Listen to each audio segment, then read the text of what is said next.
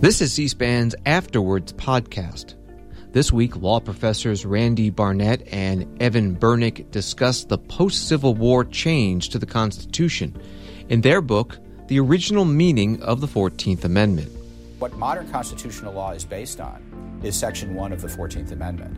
And misreadings of Section 1 on the 14th Amendment has led to misreadings of Section 5, which empowers Congress to enforce Section 1. So I guess the main reason I would say that is that Section 1 of the 14th Amendment is the most important constitutional amendment that the American people have never heard of. They are interviewed by Yale law professor John Witt. This episode is brought to you by Shopify. Do you have a point of sale system you can trust, or is it a real POS? You need Shopify for retail. From accepting payments to managing inventory, Shopify POS has everything you need to sell in person. Go to shopify.com/system, all lowercase, to take your retail business to the next level today. That's shopify.com/system. Welcome, Randy Barnett, Evan Bernick. It's wonderful to be here with you. I'm really glad to be having a conversation about your amazing new book, which I've got right here.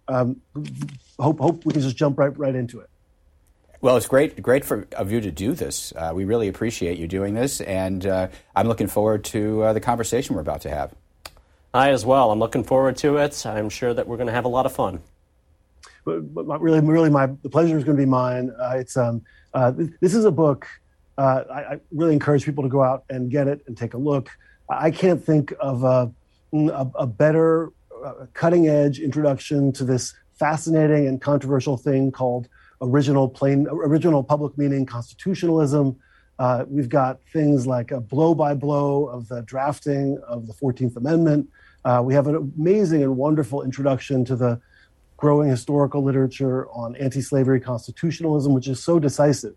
We're still today shaped by the 1840s and 50s, and this is a book that helps readers see that. And it's a book, and this is really what I hope we talk about a lot here, is it's a book that says that nearly everything we know about some of the key sections of Section 1 and Section 5 of the 14th Amendment is all wrong. So I'd love to get into some of that with you. Here's a place I thought we might start, and I'll be interested to see whether you think this is the premise of this question is right. When I think about originalism, and of course there are now many originalisms in this flourishing and controversial space.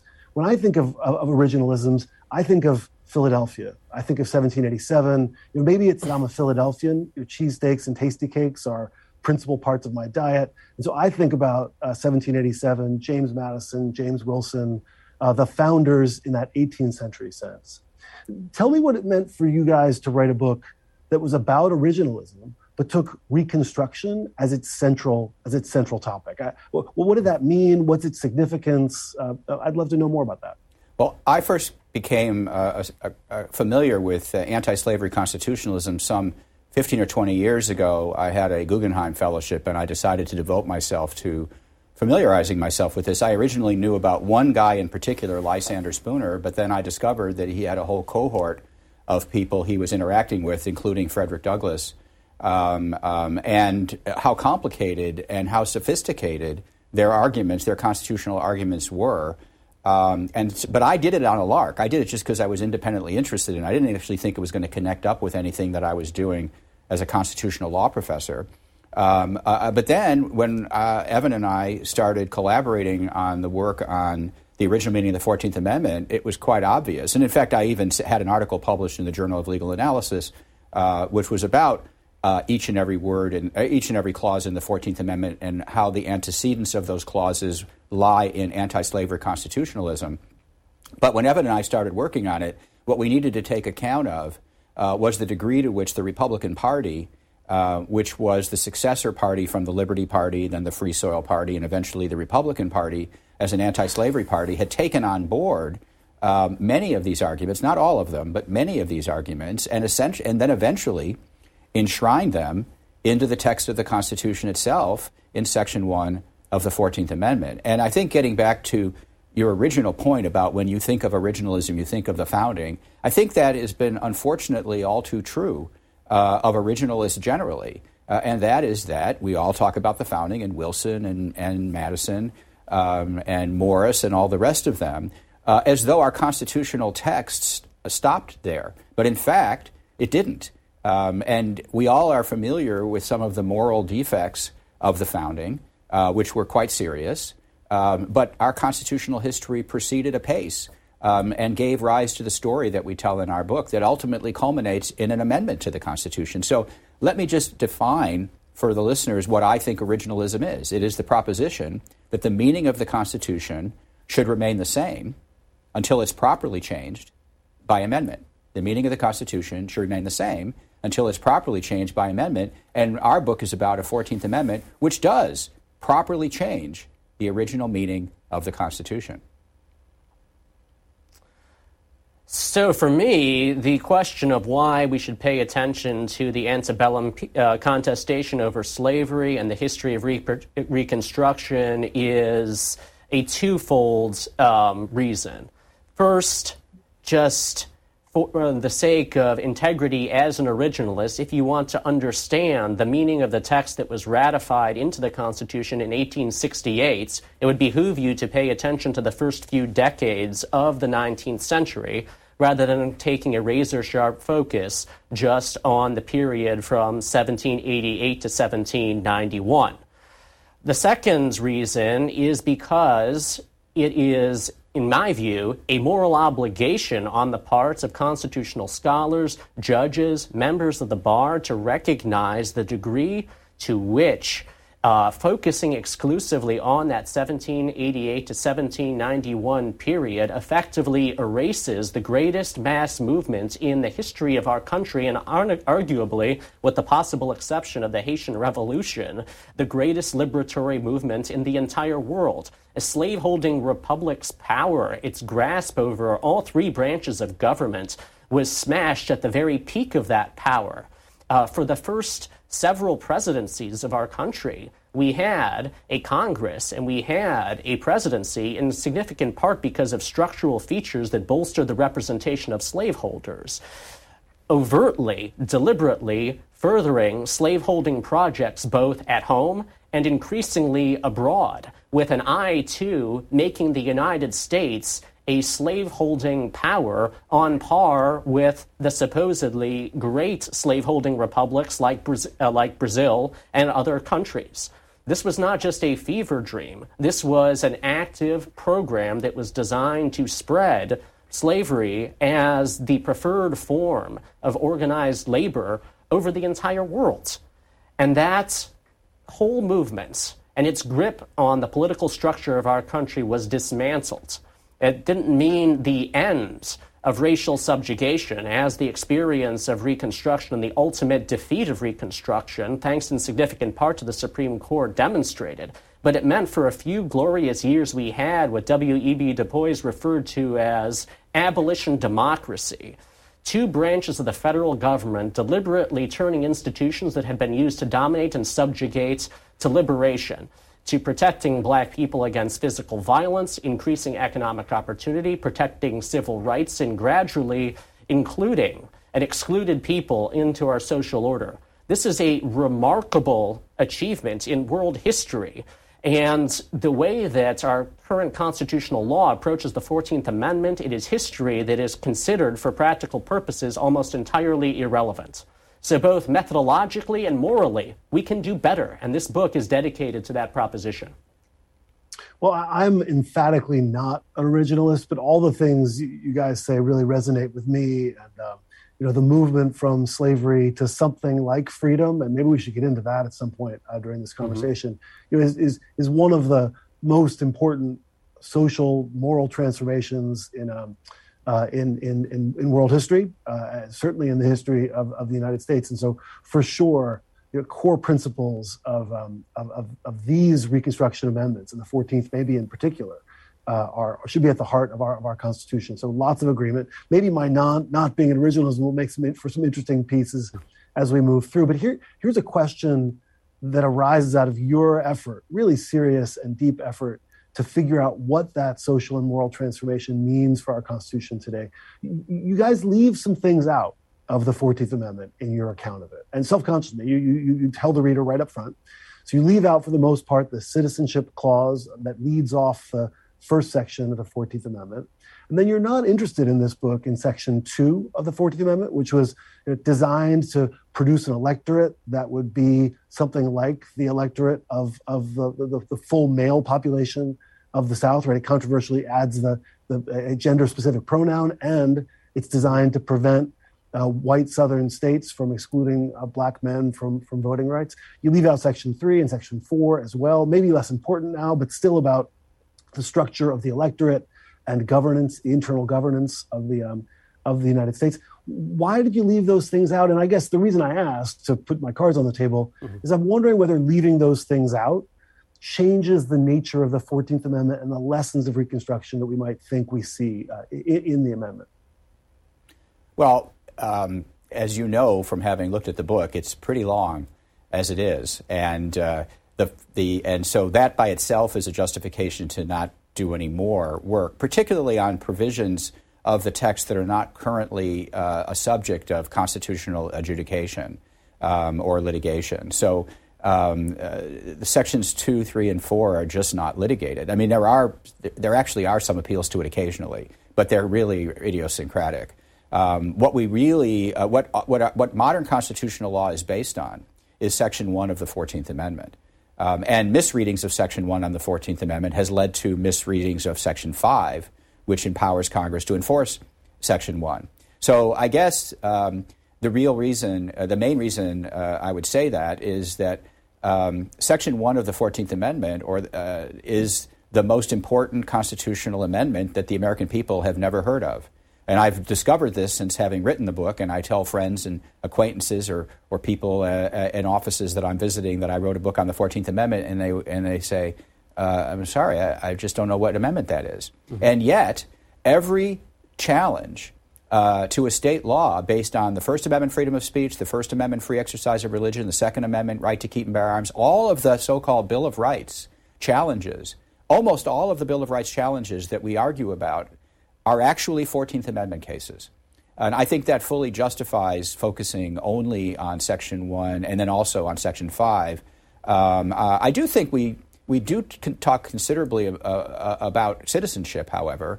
In fact, I think focusing on the citizenship clause, and I'm going to ask, and I'll have Evan say a little more about this, focusing on the citizenship clause really helps inform what the privileges or immunities of citizens of the United States are. Because essentially what the 14th Amendment enshrined was what we call a concept of Republican citizenship. And if you understand what Republican citizenship was, that will go a long ways to figuring out what the 14th Amendment was supposed to protect. And I think, if it's okay, I think maybe Evan can talk a little bit more about that. Sure, but before I do, just to address the question of why we didn't focus our energies on the middle provisions, the middle sections of the 14th Amendment, my short answer would be that if the Supreme Court had systematically undermined those provisions with the same dedication that it had done Section 1 and Section 5, we might have to write another book. And also, Professor Mark Graber has anticipated any such effort by dedicating an entire book to the proposition, this is going to be coming out relatively soon, that Professors Bernick and Barnett have entirely focused too much energy on Sections 1 and 5 and neglected the intervening sections. So we look forward to that debate. Sections 2 through 4 really are important to understanding that the 14th Amendment was a political amendment. It was designed to entrench and place beyond any doubt in the Constitution a broad, inclusive conception, although not maximally inclusive conception, of citizenship, and to protect the individual rights of all people from depredation. But it was also designed to ensure that institutional structures were in place to ensure that a party that was committed to that vision of citizenship and was committed to that kind of baseline protection for all people would remain in power. We don't deny that, but we recognize that this is an act of high political morality that genuinely does affect a transformation in what had been initially a 1788 Constitution that did not define citizenship and left to antebellum forces contesting over slavery to disagree about just what came with being included as a member of the polity? Did it simply mean that one had the right to travel to other states and take one's chances with respect to what states, what liberties the citizens of those states enjoyed, with respect to what you could expect to be protected? Or were you entitled to have confidence, whoever you were, if you were born and naturalized in the United States, and you traveled throughout the country, you could ensure that certain fundamental rights that were necessary to the protection of your liberty and civic equality vis-a-vis other citizens were consistently respected? That was the contest that was ultimately resolved in favor of what Randy has referred to as Republican citizenship. A concept that began its germination within abolitionist circles, but then was then taken up, modified somewhat by Republicans, and embedded in the Constitution as a commitment beyond any doubt to this inclusive conception of citizenship grounded in fundamental rights and civic equality, together with a commitment to empowering an institution, specifically Congress, to legislate on behalf of those civil rights and to protect that civic equality in ways that the original Constitution, or the 1788 Constitution, had fallen short of doing. This episode is brought to you by Shopify. Do you have a point of sale system you can trust, or is it a real POS? You need Shopify for retail. From accepting payments to managing inventory, Shopify POS has everything you need to sell in person. Go to shopify.com/system, all lowercase, to take your retail business to the next level today. That's shopify.com/system. Well, one of the things about Republican citizenship, and this is maybe why I asked my question about things that were left out, and of course, books can't get too long, so I'm hugely sympathetic as a would-be book writer myself. I get that, but the Republican citizenship has at least two components. One component, which you guys bring out really powerfully and creatively and controversially at times, which I hope I'm sure we'll get into. You really bring out effectively the individual rights side of Republican citizenship, the parts about being a citizen that are about holding off the overweening power of the state and making sure there's a space for individual liberty. That you bring out really well. I wonder, though, if leaving out other parts, including the citizenship clause and then Section 2 in particular, as I say, leaves out the other side of Republican citizenship, which is really about the citizen participating in self-governance and democratic self-governance. And so part of what the Civil War and Reconstruction are to me, which means part of what anti-slavery constitutionalism is for me, is the empowerment of the state and of democratic self-governance to change the world in which we live. Mm-hmm. And that would be empowering state governments, empowering the federal government, delivering new authority. And I worry a little bit, to be honest, that leaving out those sections redirects the book, makes it a book about individual liberty, when actually the 14th Amendment is a whole new constitution on both sides of the ledger. So my response to that is that Republican citizenship is not a term that is designed to refer to the best understanding of republicanism as understood as a commitment to self-governance, the protection of individual rights, democratic representation, as it has developed in the literature and political science, and with respect to also the development of abolitionist thoughts. It is a claim that there was, at a particular point in time, a Republican Party that ascended to power and had a specific understanding of citizenship. And we'd endeavor to unpack exactly what that was. We are very clear that, contrary to, speaking for myself, my own Republican, small r, commitments, Republican citizenship did not recognize the fundamental nature of voting rights at the time that the 14th Amendment was ratified into law. This was not because it just never occurred to anybody that in order to build a citizenship worthy of the name, you needed political rights. But it does recognize that the voices that called for that kind of Republican citizenship were at that point in time in history regretfully marginalized, and people like Thaddeus Stevens and Jacob Howard and the countless freed people who participated in what are now anachronistically referred to as the Colored People's Conventions and called specifically for voting rights, voting rights, voting rights, give us suffrage or give us nothing, did not get everything that they wanted and did not give us everything that's, speaking from my own normative perspective, I would have wanted to see. One of the things that Randy and I try to do throughout this book is to separate what we think our considered reflection on what the evidence we've uncovered shows from what we would do, all things considered. We're not committed to telling people that because the historical record has fallen short of our normative aspirations, we should neglect to acknowledge the underside, even of the basic concept of citizenship. The basic concept of citizenship draws a distinction between members of the polity and the other in ways that, as a matter of political theory, I think are profoundly problematic.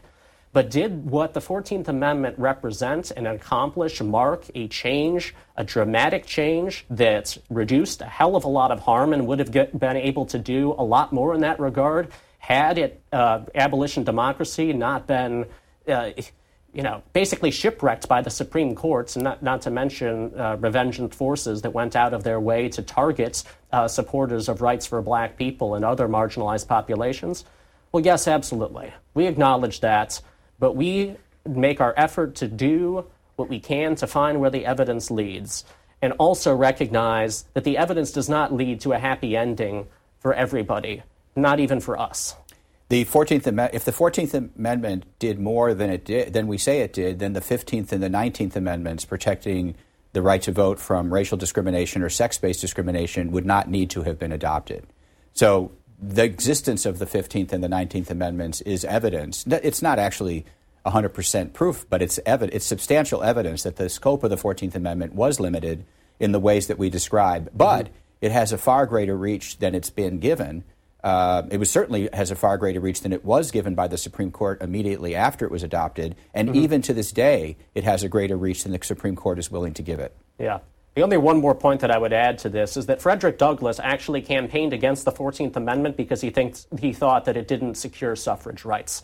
On the one hand, it was committed to citizenship, which he thought entailed voting rights, as most black people whose access to whose records we have now, they consistently asked for voting rights. They consistently demanded voting rights. And Frederick Douglass said, look, if you continue to look on in this amendment, you'll find in Section 2 that apparently Southern states can continue to disenfranchise people on the basis of race, so long as they're prepared to pay representation in the form of representation to Congress. He considered that a limitation, and he and other abolitionists like Wendell Phillips and William Lloyd Garrison dedicated themselves to saying we need to do better than the 14th Amendment. We needed to do better. If I could just say one more thing about Section 2 and the addition of the word male in the Constitution. That addition is what led many feminists at the time to oppose the 14th Amendment. And the reason they did is instructive. They did so because under the previous approach of anti-slavery constitutionalism, the Constitution was gender neutral. That where it refers to the masculine, he, that actually meant under conventional usage human beings in that context. It could mean gender, but it didn't mean gender in the context or sex in the context of the Constitution. What feminists objected to so much is that this was going to be the first time that sex was introduced into the Constitution by using the word male in Section 2 of the 14th Amendment. So that, to me, is one of the most significant implications of Section 2, is what it tells us about how the Constitution was previously interpreted to be gender neutral or sex neutral before Section 2 was adopted. One of my favorite parts of the book is your long section on Victoria Woodhull. And I think, if you guys manage nothing, I'm sure you'll do more than this, but if you manage nothing except to bring Victoria Woodhull into originalist conversations, it'll be a great victory for all of us. So thanks for that. Enough about thank you for entertaining me with the things that aren't in your book. So much in the book, and a clause by clause rehearsal of the origins, meaning at the time and how we should understand some of the most principal parts of Section 1. I wanted to ask you in particular about the Equal Protection Clause. And I found really striking and especially innovative the pieces of your book that were about the Equal Protection Clause and the distinctive reading that you offer for it. You've also got really interesting, important stuff on privileges and immunities. Maybe the privileges and immunities is the heart of the book in some ways. So because it's the heart of the 14th Amendment. Yeah. Well, on your account for sure, and on lots of other accounts, I don't disagree with that. But the equal protection piece, to me, maybe because I've read too much in the privileges and immunities literature over the years, I hung out with Akhil Amar too often. So to me, your equal protection claim was especially distinctive and interesting. Wonder if you think that's right, and if you'd care to elaborate. It is distinctive. We are not the first scholars to argue that what is often referred to as the state action doctrine, which holds that the 14th Amendment applies only to state action. It doesn't apply to private parties. A state's failure to act to provide protection for civil rights against private actors doesn't trigger the 14th Amendment. That's what current law says. So we're not the first to challenge that consensus. But what we do add, first of all, is recognition of the degree to which the program of Reconstruction really did depend upon that understanding being widely held amongst Republicans who sought to remedy precisely the failure on the parts of southern states to act in order to protect people against the Ku Klux Klan, both formerly enslaved people and their white allies, against systematic violence and depredation. So while the core claim isn't new, we do make an effort to reckon with that history and to show just how centrally important it was to those who ratified the 14th Amendment into law and those who considered them their ideological successors to ensure that Congress could act if states failed to protect people in respect of their civil rights. Well, one of the great virtues of the book is the way you go into the post-enactment statutory history with the Klan Acts and the Enforcement Acts. And these are all pieces of legislation by which Congress tried to take this new thing, the 14th Amendment, and then enact legislation, create the Justice Department at just the same time with the project of being able to protect newly freed people against the Ku Klux Klan and other forms of white racial and political violence against Republicans and against newly freed Black people. So that's a wonderful part of the book. I think the reason why it struck me is I imagined that extending the Equal Protection Clause posed an interesting challenge for the effort to protect individual liberty. A challenge a little bit like, it runs along the following lines. You didn't want to say, as some people who've done this before say, that there's no difference between action and inaction. You didn't want to say that.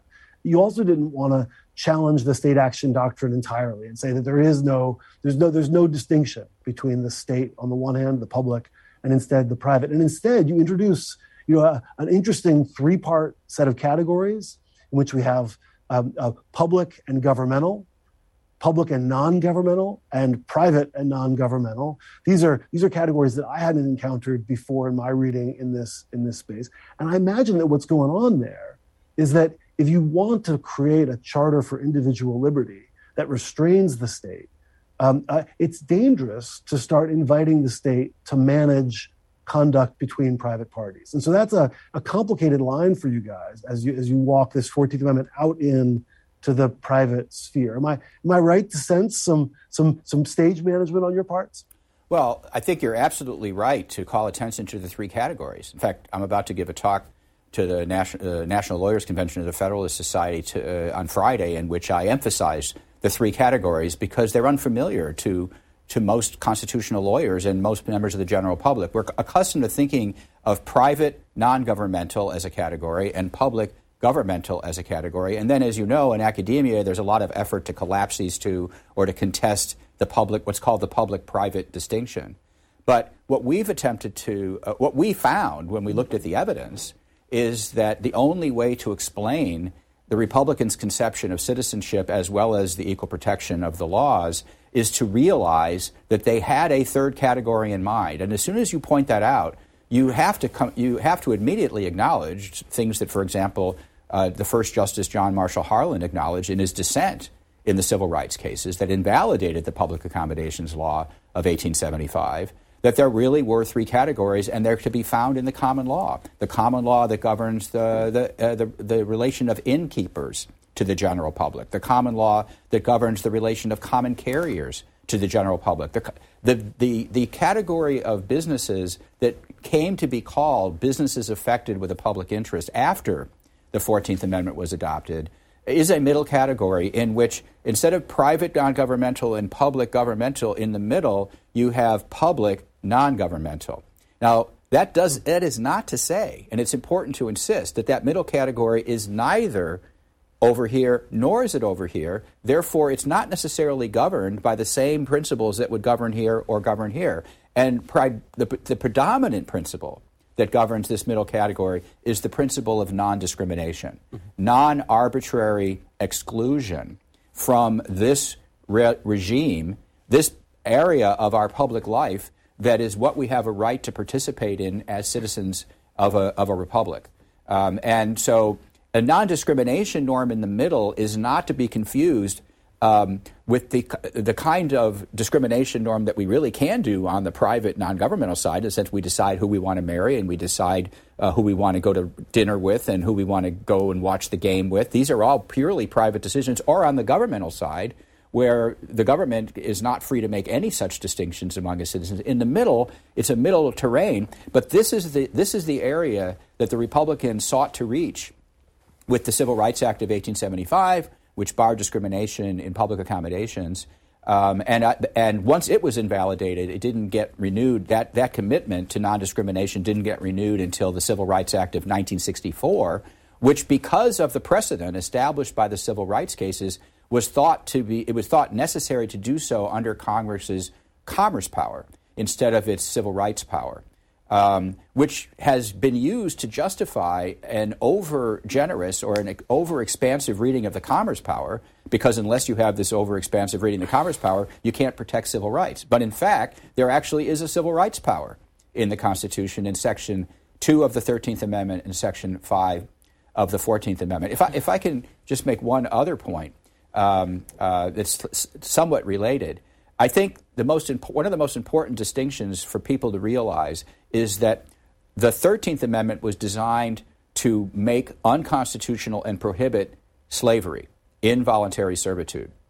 The 14th Amendment was designed to address legalized white supremacy that arose in this country in the aftermath of the abolition of slavery. Those who favored the abolition of slavery really believed, and I could imagine why it seemed right to them to believe, that if you just abolish slavery, everything would be okay. And especially if it took a war to do it. Once slavery was abolished, we would go about our business, except that's not what happened. What happened is the emergence of a terrorist movement on behalf of white supremacy in a large part of the country that had to be suppressed both legally with federal troops, but statutorily with civil rights laws, and then the authority for those civil rights laws had to be provided by a constitutional amendment, which would then enshrine those principles, even when eventually the Southern Democrats would come back into Congress and perhaps repeal some of these laws. So you have one amendment aimed at slavery, but you have another amendment aimed at white supremacy, and it was the failure of the Supreme Court and then the federal government after that to enforce that amendment that led us to 80 or 90 years of Jim Crow subjugation in this country that we really didn't have to experience. There's a lot. Oh, go ahead. There's a lot in here. I mean, one of the things I hope viewers are seeing is that the book connects readers up to the whole expanse of the constitutional project, the constitutional experience from the 1860s to the 1960s and beyond. I mean, reading this book, you're in Morrison against the United States and the Violence Against Women Act, even as you're with Victoria Woodhull. I mean, it's really, just as Randy suggests, it connects up all these things. I didn't mean to cut you off, Evan. Oh, I was just going to express a mild disagreement with my co-author with respect to the 13th Amendment and precisely what it was able to do. The 13th Amendment notoriously does not entirely ban slavery or involuntary servitude. It does so except in punishment for a crime. And Southern states responded to that space by enacting laws that were designed to impose slavery by another name by means of texts that allowed them, arguably, to do precisely that. The 14th Amendment was unquestionably a means of going beyond the abolition of slavery to abolish white supremacy, but it was also a makeup of sorts for the limitations of the 13th Amendment in achieving the kind of justice and creating the kind of citizenship that Republicans desired. I mean, if you look at the leading Republicans who spoke in the 39th Congress about what they understood the 13th Amendment to be able to do, with the exception of John Bingham and a couple of other, hardline antebellum Federalists who had a conception of congressional power that was more limited, the idea was that the 13th Amendment, simply by abolishing slavery, would enable the creation of Republican citizenship without any further constitutional amendments. The 14th Amendment was a recognition both of the limitations of the 13th Amendment as well as an effort to go above and beyond the 13th Amendment in actively creating citizenship. This, by the way, exemplifies why it has been so wonderful to collaborate with Evan on this book as a co-author, because this is the kind of interaction we have all the time in writing this book. I don't disagree with a word that Evan just said. I didn't disagree with it. He isn't that he's just persuaded me of it. I don't disagree with the word he said. But notice, I expressed myself in one way, and then he came back and did a bit of editing into how I expressed myself. And this is how we worked together for, maybe 2 or 3 years. In the course of writing our previous articles and then writing this book. So hopefully the end result is this mutual editing and this mutual adjustment, so we finally hit upon something that is far more sound than either one of us could have produced without the other. Randy and I don't agree on everything. We agree on everything that made it into print in that book. Well, it sounds like the best kind of co-authorship, and it comes out in the book. It's really a well-crafted piece of work. One of the things that the book does will do, I think, is introduce a new set of readers who are maybe interested in Reconstruction to questions about original public meaning, originalism, and the theoretical interpretive moves that you start the book off with, but then run through your effort to make sense of what the history means for us in the present. As I found myself thinking about the significance of that interpretive move, I was struck time and again by questions about whether or not original public meaning, originalism, could do the work that other forms of originalism had seemed to do over time. And maybe a way to illustrate that would be, I take it from our discussion of the Equal Protection Clause and the state action doctrine, or the relations among private parties in this category of public but non-governmental. Randy said, I think just a moment ago, that public but non-governmental category becomes the category of businesses affected with the public interest. That's classically grain elevators and the like in the 1870s. But of course, that category, businesses affected with the public interest, is hugely open-ended. Eventually, in the 1930s, it will come to include milk production. It's not a containable category, since the public interest reaches so many different places. And by distinguishing original public meaning originalism from original expected applications originalism, I found myself really wondering whether your really powerful creative interpretations of the 14th Amendment, Section 1, were capable of constraining and limiting, which is the work that originalism seemed to be able to do, at least by its proponents' account, for so long.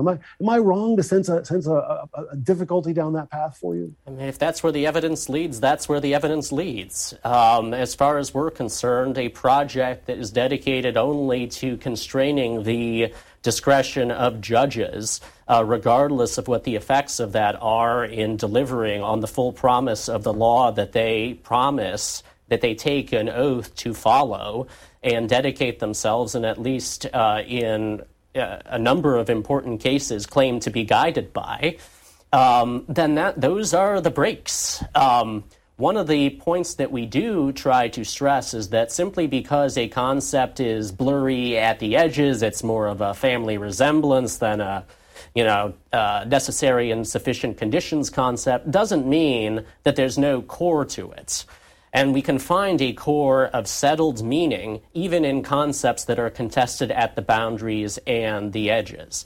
But you're right that we're not going to be able to deliver on the promise of Raoul Berger's original expectations of originalism as articulated by early originalists who seemed at points to go out of their way to emphasize that the 14th Amendment really didn't do much at all.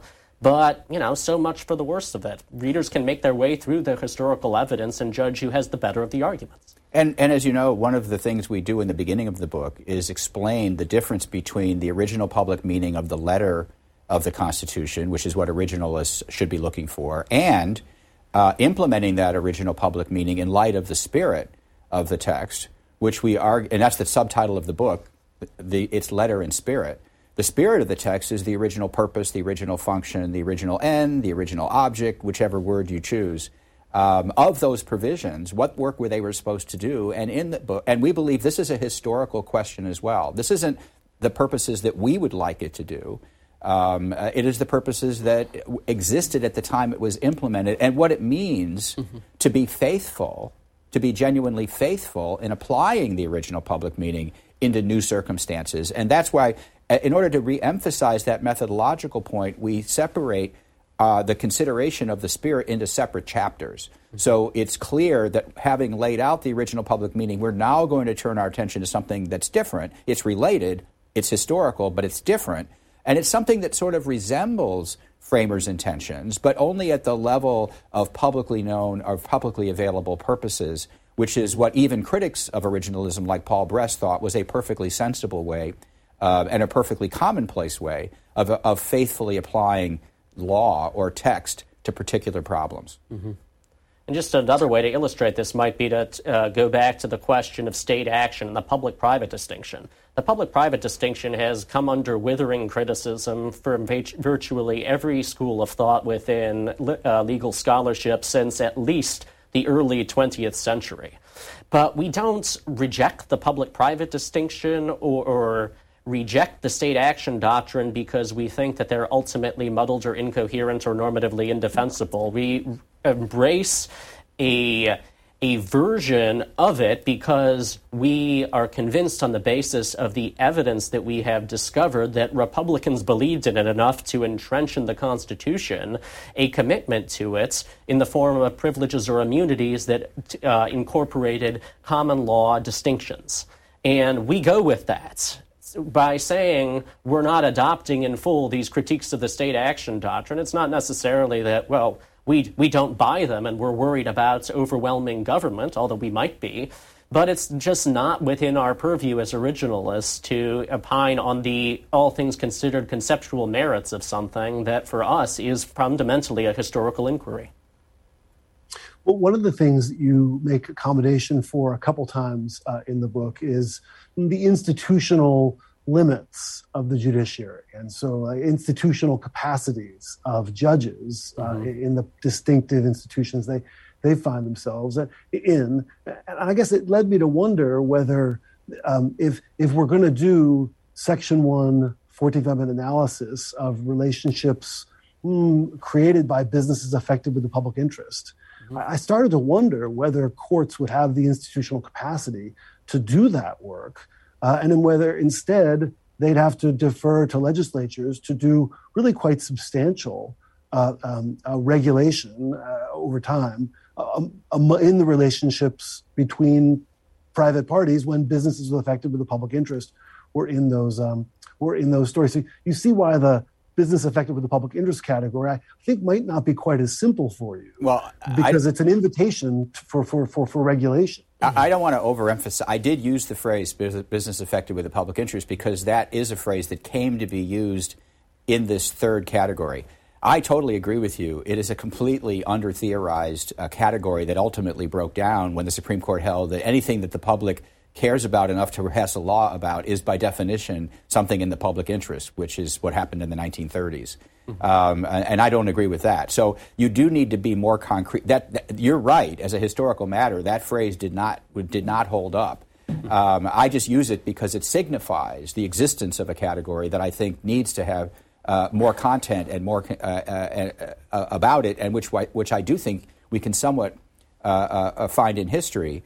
But having said that, as you were alluding to the part of our book, which I actually was maybe one of the parts I most enjoyed working with Evan to develop, is this idea that the Supreme Court has narrowed the meaning of Section 1 in part because of its perception, perhaps correctly, that judges are incapable of actually administering a broader conception of Section 1. And as a result of that, they have narrowed Congress's authority under Section 5 because they say, well, Congress Section 5, it has to be remedial of the scope of Section 1, and we're narrowly construing Section 1. But why are they construing Section 1? It's because of lack of judicial competence to actually give it its full effect. What we're arguing for is the courts to recognize that Section 1 represents an under-enforceable or an under-judicially enforceable norm that Congress is free and state legislatures are free to do a little more of the work on that the courts are not capable of. And the Exhibit 1 of the kind of work that legislatures do is they pass public accommodations laws. The District of Columbia, in which Evan and I are sitting right now, has a public accommodations laws in which they're fleshing out exactly the terms on which people can access public accommodations free of discrimination on the basis of a number of categories. That is something that the courts are not capable of doing, but the District of Columbia and every other state in the union is capable of doing. So that is, I think, one of the innovations of the book, to point to the fact that many of the Supreme Court's narrow constructions of Section 1 of the 14th Amendment are driven by justified concerns about judicial competence. Mm-hmm. But then Section 5 is there to bring in the legislature, in this case Congress, to make up for some of the deficiencies that the courts cannot make up for. Just to clarify what we are not saying that the Supreme Court should, on the basis of its own institutional judgments about whether constitutional rights are either worth enforcing or whether it's good at enforcing, decline to enforce them or defer to other institutions. We are making a specific claim that Republicans believed that Congress and legislatures more generally, based on their experience during the antebellum period and their confidence that Republicans would hold Congress for a substantial amount of time, would be better equipped to protect civil rights than the Supreme Court that decided Dred Scott v. Sanford and Prigg v. Pennsylvania, upholding the Fugitive Slave Act of 1850. This was an institutional judgment that was embodied in a Section 5 that specifically singles out Congress as a privileged enforcer of the norms that are imposed upon the states by Section 1. So it is not a freestanding institutional judgment on our part. It is one that we argue is made in the letter and consistent with the spirit of the 14th Amendment. Well, growing or empowering Section 5 is something where the three of us are all going to agree. I think you really did wonderful, powerful work there, and those are really important arguments, and I'm in complete agreement. On the back to this original public meaning idea, and the question that I tried to start with about what its relationship will be to earlier originalisms. Something that seems to come along with your really creative, innovative, cutting-edge original public meaning account is the idea that individual rights are open-ended to time. That is, new ones will emerge that ought to be judicially recognizable. It's not a closed set of liberties protected by Section 1 of the 14th Amendment on your account. You say this a bunch of times, and I was really struck by it, interested in it, and I guess the reason is that a naive reader, and by naive, I might mean even a pretty expert reader, certainly me, I don't know whether I'm naive or expert, might think, while it looks like originalism and living constitutionalism have had a wonderful embrace at last, This is just living originalism with a new meaning. It's called originalism in the spirit, and it'll grow over time as we grow over time. So help me through this thicket. It's either a thicket or it's an embrace. I'm not sure which, as I've mixed the metaphors. So it is a question that we get a lot, and we enjoyed working our way through during manuscript sessions in which professors of various political persuasions tested us on just how much we were giving up in respect of the initially attractive to conservatives promise of judicial restraint by acknowledging that new privileges or immunities could arise and be recognized by judges over the course of time. But it's important to specify exactly how we say they get recognized, because there is a difference between at least prevailing forms of living constitutionalism or non-originalism and our specific vision about the recognition of new rights, as well as the basis for our judgments that we should approach constitutional rights in that way. It is not for us a notion that judges should only recognize rights that have emerged over the course of time and are widespread in the states because it promotes social peace, it enables the judiciary to respond in effective ways that respect the limits of it and its precarious from a democratic perspective constitutional position. It is a claim about what privileges and immunities were understood to be at the time that the 14th Amendment was ratified and how you went about identifying them. We claim that a privilege and immunity of citizenship was something that was the subject of widespread, borderline supermajoritarian consensus across the states and had survived for something approximating a generation of time. Then and only then did you have a genuinely new privilege or immunity of citizenship emerging. And whatever approach, whatever similarities one might point to between, say, Professor David Strauss's common law constitutionalism and the vision of privileges and immunities that I've just articulated, one that is based on a specific choice made at the point of ratification, and one that allows for the emergence of rights only after they come something close to a threshold for constitutional amendment over a generation. I think that the difference between those two visions is one that, notwithstanding your initial skepticism and skepticism that we encounter literally all the time, does mark our approach as something different, both methodologically and operationally. But even if you disagree, not you, but if even one reader would disagree with extending privileges or immunities to those that are established after 1868. That is not an argument from against fully protecting the privileges or immunities that did exist in 1868, which are underprotected by the Supreme Court today when they disregarded the privileges or immunities clause altogether. So many of the current decisions that are decided under the rubric of substantive due process are actually entirely justified under the rubric of privileges or immunities. And one of the most important functions of our book isn't reformist, it's legitimation. It's legitimizing. It legitimates many existing doctrines that appear to be in conflict with the original meaning of the Constitution and therefore arguably illegitimate. They turn out to be consistent with the original meaning of the Constitution and therefore are not subject to that kind of criticism. And that would be true of many of the rights that are protected under the rubric of protected under the rubric of substantive due process. Is it a one-way ratchet? You see the thrust of the question. I mean, it just over time we should expect to see ever more individual liberties, ever more limits on what we can do, we the people can do in governing our community. Should I expect to see a one-way ratchet?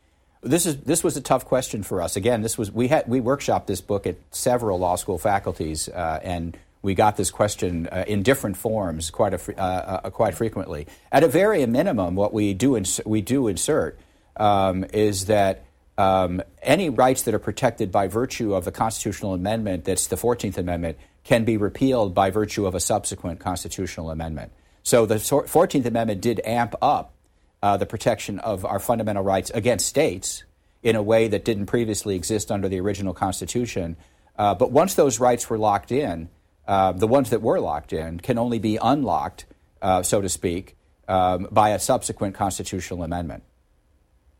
All right, and there's no outside of Article 5 for rolling them back, but there is outside Article 5 for adding new ones. I take it. I mean, I suspect you're going to resist that account of it, but it looks like that. I wouldn't. The 14th Amendment is rights generous in recognition of an antebellum period consisting of systematic deprivations of not only cherished rights, but emergent rights that had proven themselves over the test of time to be central to individual liberty.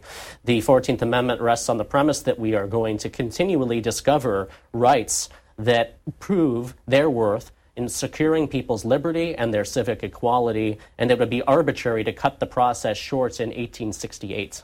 And let me just give two examples, one which is in the Constitution and one which isn't. The one that's in the Constitution is the right of suffrage. Contrary to others, we actually agree with the consensus of opinion that the right of suffrage was considered to be a political right and therefore was not a privilege or immunity at the time in 1868. But we also insist that it became a privilege or immunity of citizenship sometime after that. There were avant-garde people who said that no, like Charles Sumner, who said, it is a privilege. But they were in the minority. Overwhelmingly, Republicans denied that it was a privilege of citizenship. But we insist that as a result of the 15th Amendment and the 19th Amendment, it became a privilege of citizenship afterwards. That's an enumerated addition of rights. An unenumerated right, which I think also existed at that time, but is not included in the Civil Rights Act of 1866 and it's not included in the first 10 amendments, that is, for example, the right of parents to raise their own children, the right of parents to direct the nurturing and the raising of their own children. I can hardly think of a more fundamental right than that, and yet that's not in the Constitution anywhere. It is a right that the Supreme Court has recognized to be a fundamental right. But it is one that has been enshrined in the positive law of the United States probably since the beginning. I would say for sure since the beginning, and therefore is a privilege of citizenship. And if you think that the only rights constitutional rights you have are the ones that are written into the text of the Constitution, then you have to believe that you don't have a right, or you don't have a constitutional right to raise your own children. I think most people would, and most conservatives, indeed most originalists, I think would rebel at that notion. I'm tempted to say something about broccoli, but I don't think that's the right direction. Not with me. No, I know. In our last minute or two, I wanted to turn to maybe ask a question that maybe other law professors didn't ask. It turns out I'm just asking the expected questions from the faculty workshops. That's where I live. It's what I do. So, one of the things about parsing the language of the Reconstruction Amendments, I hope you see that I have such admiration for moving to the Reconstruction Amendments, that great moral social transformation that Evan talked about at the outset. So one of the limits on that Reconstruction language is that all the words we're now parsing are words that were produced by all male, all white Congresses. Now, and in the ratification process, no women were voting in ratification. Maybe, I haven't fully checked. Maybe around the edges there are a couple states, but essentially no women. Black voters in the South, thanks to military Reconstruction, are participating in ratification voting there. But the words themselves are, essentially created by a really narrow set, racially and gender segregated set. These categories, are so salient in our public life today. How should we think about, as we try to broaden originalism away from the founding to include a more inclusive Reconstruction, how should we think about this continuing glaring limitation? And what does it mean for clause-specific, word-sensitive readings of the Reconstruction Amendments? Well, I have a couple of things to say. First of all, and this is true of the founding document as well as the Reconstruction Amendments as well, and that is that the words of these texts, they may have been written by a privileged set, but they were written in words that everybody could understand. There really is no evidence that women or African Americans or even enslaved people would have read the words of the original Constitution any differently than anyone else did, or read the words of the Declaration of Independence any differently than anyone else did. So the meaning of the Constitution, it's conceivable, it's hypothetically possible that individual communities might have given a different meaning to a provision in the text, in which case you have an ambiguity that needs to be resolved by constitutional construction. You have an ambiguity that is not settled by the original public meaning. It's hypothetically possible that happened. I don't know of any example of where that's been shown to happen. In other words, the meaning of the Constitution is the same for everyone, even though it was promoted by a few. But here's where I think... Randy and Evan, I think I have to break it because it turns out that law professors like to talk. And we've talked for a while now, and I'm being told that we need to wrap up. So I've opened up this invitation at just the moment. I'd like to commend to our viewers this really great book, provocative read, and lots of really interesting stuff. And hopefully, Randy and Evan, I'll get to carry on the conversation here and elsewhere. Happy reading. Thanks, Randy. Thanks, Evan. And thanks for your kind words. I really appreciate it. Thanks so much, John. Really a pleasure. Great. You've been listening to the Afterwards podcast. This week, law professors Randy Barnett and Evan Bernick discussed the post-Civil War change to the Constitution in their book, The Original Meaning of the 14th Amendment. They were interviewed by Yale law professor John Witt. If you enjoyed this podcast, listen to C-SPAN's new podcast about books. Learn about the latest nonfiction books and best-selling authors. In each episode, we report on bestseller lists and book reviews from around the country. You'll also hear authors talk about their latest books and insider interviews with nonfiction book publishing industry experts.